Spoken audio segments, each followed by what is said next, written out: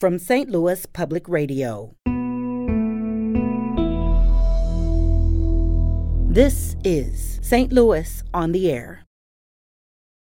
What struck me so much about their experiences was they knew that they were going to fail most of the time. Like, Michelle was not going to save probably most of her patients. And in the end, Camus sort of reaches the conclusion that, well, listen, the thing that we learn in times of pestilence is that there is more to admire in men than to despise. And I thought that that was such a great, modest conclusion, that it wasn't like, oh, people are generally good or people are generally bad, or we learn, that human nature is fundamentally X. It's that, no, people are a mix and sometimes they screw up. But in general, they're pretty much trying to do the right thing. There really is nothing super broad that you can say about America. This is a huge, weird country, and, a great way to describe it. I'm Sarah Fenske.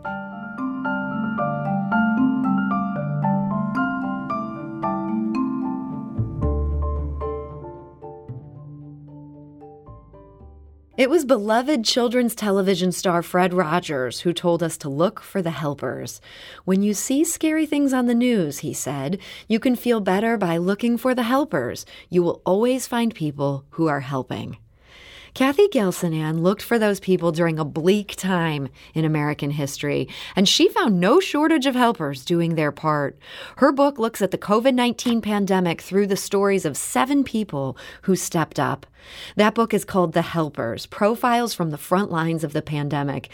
I should warn you, it will probably make you cry. I wept more than once while reading it. But I also came away feeling just a little bit better about the world. Mr. Rogers was no dope. And Kathy Gelsinan joins us today to discuss it. Kathy, welcome. Thanks for having me, Sarah. So, Kathy, I really enjoyed this book. And I think its strength lies in the 7 people that you let us spend time with. They're such interesting people, and we get to know them so well. Was it hard to choose these helpers that you ended up focusing on? It was hard to choose only in the sense that once I really started looking for people who were trying to help in the pandemic, and this was, I'm writing this book proposal in March, April 2020, so this was like maximum flowering of civic virtue and like we're all in it togetherness. And there were just tons and tons of people, there were people sewing masks for their neighbors. There were people trying to help in all kinds of ways, putting teddy bears in their windows for kids to spot on their walks around the neighborhood. So the real difficulty was in narrowing it down. But I knew that it was important to profile someone, a nurse in a hospital in New York, because New York at the time was, the epicenter of the epicenter. Yeah. And I knew it was important to profile the just incredible race for the vaccine and the incredible race to make more ventilators. And I also wanted to be able to profile someone who was trying to fix the economic devastation that was happening all around us. This wasn't just a health issue, and particularly in the service industry, just millions of jobs disappeared overnight. So I knew I wanted to find someone who was working on just feeding their neighbors. So you kind of had in mind, okay, I need this box, I need this box. Then from there, you're approaching your prospective subjects in the middle of possibly the busiest and most stressful time of their lives. Was it hard to even, get to make that pitch of, hey, I want to follow you around? Yeah, sometimes it was. But I think that what ended up happening, it could be hard to get people on the phone during this time period. But one of the people I profiled, for instance, is this woman, Hamilton Bennett, who's from Louisville, Kentucky, and currently lives in Boston and worked for what was then a somewhat obscure biotech called Moderna. Yeah, you might have heard of it by now. Which at the time, back January 2020, losing money hand over fist, has never brought a technology, has never brought a working vaccine to market. And so this woman who's younger than me, she was 35 at the time, she carved an hour out of most of her Sundays to just tell me about how she was running this massive vaccine program. It was her. She was running it. This young, millennial. Yeah. Like literally saving the world. And so how do you talk her into that? It's so clear from reading the section about her. This woman was so busy. She hardly got to see her husband. Yeah. You're like, give me an hour of your time. That's not a real enticing pitch there, Kathy. Yeah, well, you know what it's like to be a journalist. You got to be a pushy broad sometimes. You were pushy. But I like to think, I don't know, I would have to catch up with her. I like to think she wanted to take the time out to pause and reflect on the historic nature of what she was doing. Yeah. Because otherwise there was no time, and otherwise it would kind of be forgotten. But she did. But you're right about and this was true of everybody involved. So Michelle Gonzalez, this nurse in the Bronx. Yeah, she's so busy. Yeah, she's busy. She's saving lives. At one point, she herself has COVID. Her parents have COVID. But in Hamilton's case, I remember her telling me that she had been shackled to her desk like most of the day, and she looks up and sees her husband go out for a walk, and she's like, "Oh, that's my husband. He look like he's nice. He has a nice beard." But they don't hang out like at all. I mean, she's focused on, she's trying to save lives, right? Yeah. Yeah. I mean, it's great. You got into people's heads, and I think really good nonfiction can do this, and bad nonfiction doesn't do it at all. Like, you almost understand these people the way that we understand fictional characters. So, I mean, it sounds like just hours of time of them sort of filling you in on, here's what they were thinking. And I think some of it, yes, this is what they were thinking. And sometimes you have to interrupt people and say, well, like, what color was the car? Yeah. Or like, when you got this email, was it forwarded to you, or were you CC'd on it? So many pedantic details. Yeah. So like very annoying stuff like that. But I think at least with everyone I spoke to for this book, they were very articulate and reflective about the moment that they were in. And the importance of what they were doing and how they felt about just the odds against them, So this woman, Michelle, the nurse in the Bronx, she's an ICU nurse. She's familiar with death. She's just never seen it at this scale before. Yeah. And there's this massive PPE shortage, and she's in the union, so she's also, she works to protect her fellow nurses. She's fighting her bosses. Yeah, and she's just appalled at the lack of protection that they're getting, even while, and we saw this, it feels so long ago now, but the ads running about, healthcare heroes, thank you, healthcare heroes. And she's like, great, call me a hero, but like, where's my, where are my N95s? Why am I reusing N95s? And so I think, she and others wanted to really kind of reflect on what was going on and their role in this. But then also what struck me so much about their experiences was they knew that they were going to fail most of the time. Like, Michelle was not going to save probably most of her patients. And she was fully aware of that. Yeah, by the time they got to the ICU. In the race for the vaccine, it was great, but they were lucky. Like, a lot of vaccines never make it to market, take years in development. You remember all this from the coverage of the race of the vaccine. The fastest vaccine ever developed took 4 years for the mumps vaccine. And, you don't know until it's in clinical trials, and by then months have passed. Yeah. So all of these people are facing down the possibility of failure, the fact that just this enormous scale of death all around them, and they know that they're not going to be able to feed everybody, they're not going to be able to save it, and they just show up anyway, which to me was so... That was, to me, the most profound thing, was just, being in this situation of not knowing if what you're going to do is going to help in any sustainable way or in any widespread way, and just doing it anyway, doing what you can. So that makes me think of Paul Carey. He's the EMT in this book. He was someone I really grew to love. He's living in Colorado. Everything's fine in Colorado. And he decides to go volunteer to put himself into the eye of the hurricane. It was clear from Paul's story, you didn't just have to get to know these people, you also had to get to know their family members. And I'm wondering if that was part of the pitch that you made, like, hey, I'm going to invade your space to the point that I'm talking to your grandma. Like, did you work in slowly, or was that like part of the initial pitch? Like, I'm coming into your life. I usually try to be a little bit gentle about those kind of things and just take it a little slow, because these are difficult things to talk about. But one thing that has often surprised me doing this kind of work is how much people do want to get things off their chest, and how much, if you are respectful and they know that you want to tell their story in a respectful way, how much they really want to share. And so Paul Carey, he was a paramedic. He drove his ambulance across the country at the height of the surge when, as you say, Colorado was just not. And it was part of, Paul Carey is part of this bigger phenomenal story of people just driving from all around the country to help overwhelmed paramedics in New York City. Yeah. And, so it's like hundreds of ambulances, and they're coming from Virginia and Tennessee and Colorado and all over the place. And they all wind up in this parking lot at the Bronx Zoo, just ready to go save people, right? And I heard so many stories about like all these out of town paramedics who didn't know the streets, or like there's different sort of lingo when you're like, whether it's a rig or a bus or whatever. Oh yeah, I mean, coming from different teams and forming a brand new team, like while people's lives hang in the balance. Yeah. It's astonishing. Yeah, it was crazy. And again, a lot of failure built into that. But Paul's. What was so interesting to me about Paul and talking to his family was just he was almost, the ways in which he did this work was just almost compulsive.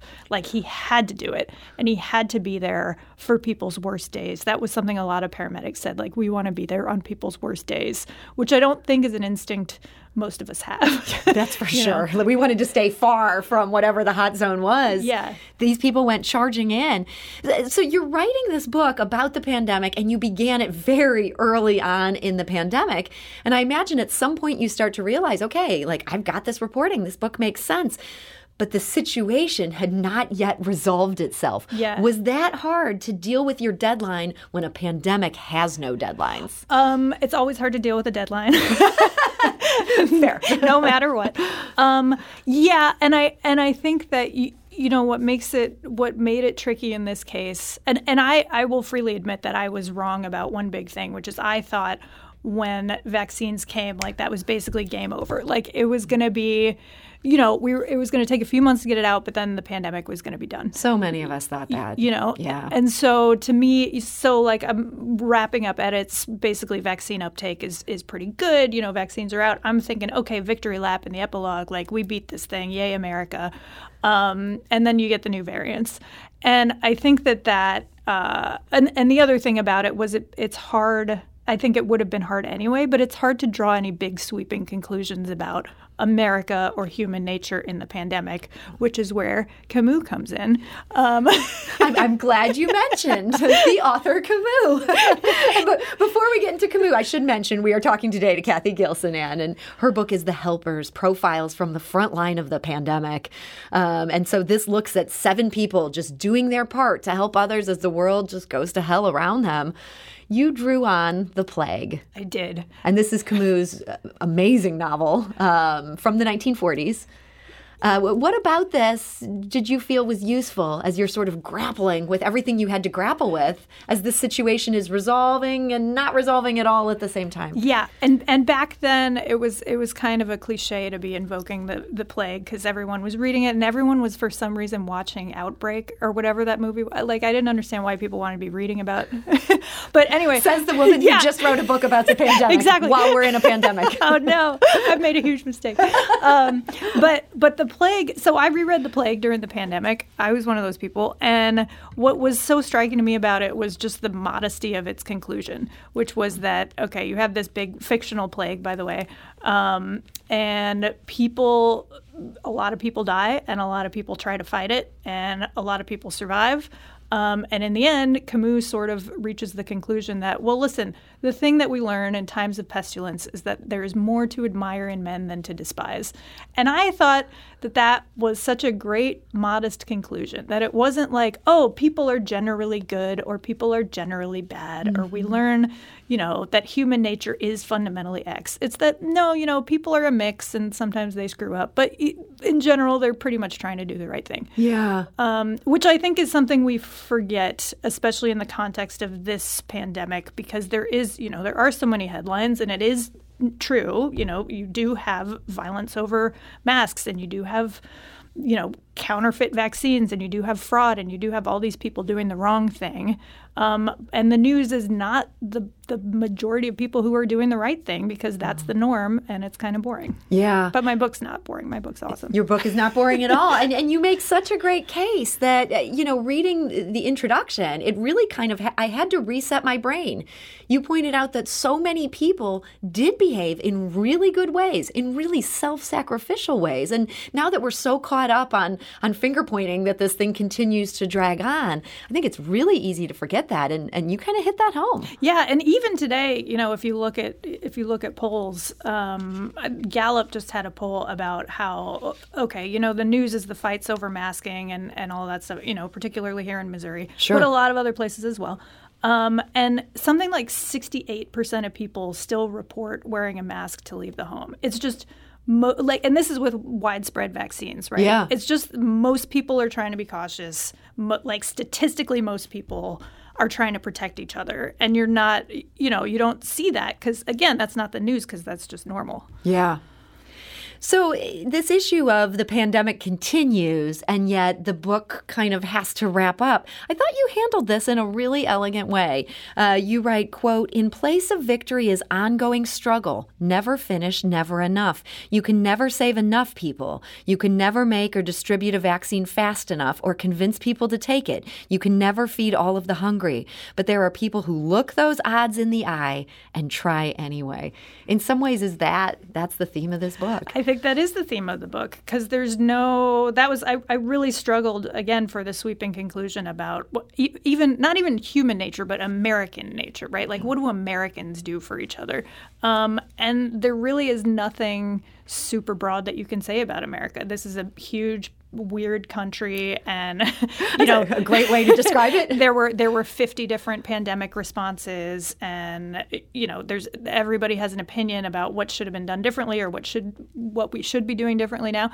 But yeah, like when these people were facing insane odds, they just kept getting out of bed, and they didn't even necessarily think it was worth it all the time. And they still did it. Like it wasn't a matter of they retained their faith the whole time. A lot of the time they lost faith and they showed up anyway, and I think that's awesome. Yeah, I think that's awesome, too. They are such heroes. Mr. Rogers was right. They make us feel better, and they're all among us. I feel like you might count as one of these helpers in that you're helping me with my trauma.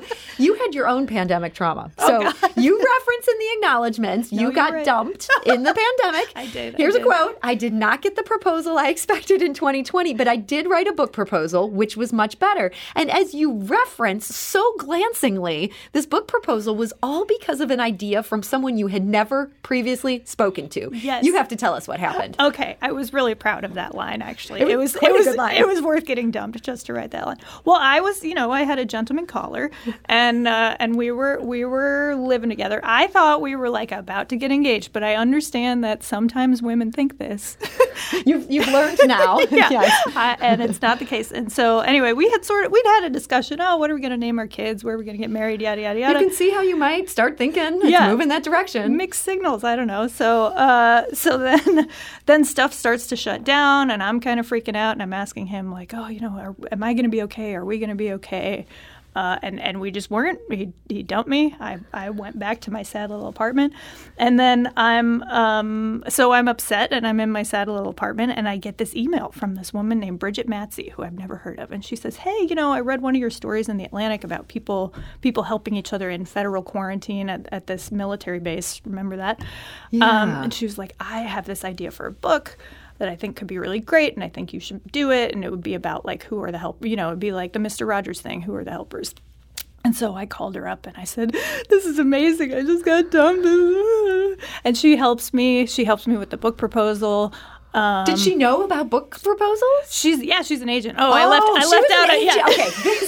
out a key date. Yeah. But it's so rare to find an agent pitch a writer. It never works that way. She knew from book proposals. Yeah, she was an agent. And so I work on the proposal. I'm writing national security stuff for the Atlantic. Then I get laid off from the Atlantic. So double dumped. And then, so I got dumped again. And then, but then I got a book deal. So it was all good. So it's huge. And you came to St. Louis to write it. It came to St. Louis to write it. Meant to be here for, a few months. And I'm still here. You're still here. It's 2 years later. We are very happy that you're here. I feel like this book could not have happened without your parents' St. Louis area home. Oh, totally. Yeah. Thanks. Shout out to Mom and Dad. Thank you guys for all the booze and good conversation. But so this was your first book. I mean, you'd been writing great stuff for the Atlantic. You're a really talented journalist, but a book is a whole nother animal.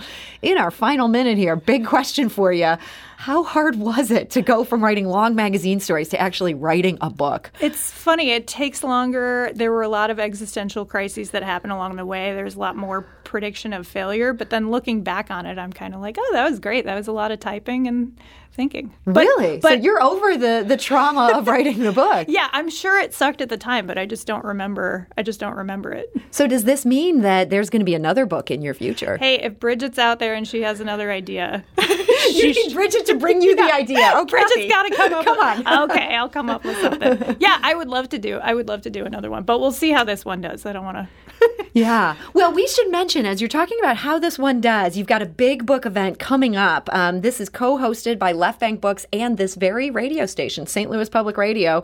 Kathy Gilsonan and our health reporter, Sarah Fenton, are going to be live next Tuesday, March 29th. That's happening at 7 p.m. They're going to be here in our community room. We have a link on our website, so you can get tickets to that, stlonair.show. There's also a link on Left Bank Books' website. I think that's going to be a great conversation. You and Sarah, you're going to have so much to talk about here. We hope we can sell you sell a ton of copies and then launch that next book. So, Kathy Gilsonan, thank you so much for joining us today. Thank you. And Kathy's book is The Helpers, Profiles from the Front Lines of the Pandemic. Again, I could not recommend this more highly. Please give it a read. Do yourself a favor. This is St. Louis on the Air on St. Louis Public Radio.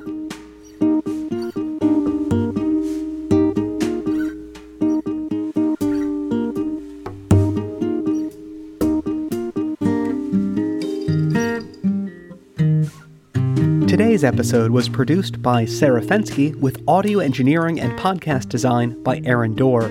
Our executive producer is Alex Hoyer. St. Louis on the Air is a production of St. Louis Public Radio. Understanding starts here. Do you find yourself regularly listening to episodes of St. Louis on the Air? Suggest us to a friend you think might enjoy our conversations. And leave us a review and rating on Apple Podcasts on the App Store. It's the simplest way to help people discover our show. Thanks.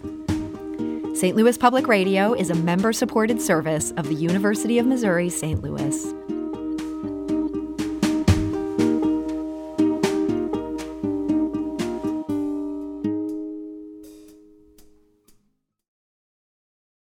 Support comes from the Missouri Forest Products Association. Missouri produces wood pallets, railroad ties, white oak barrels, hardwood floors, and more. Details on the variety of products made in the state are at choosewood.com.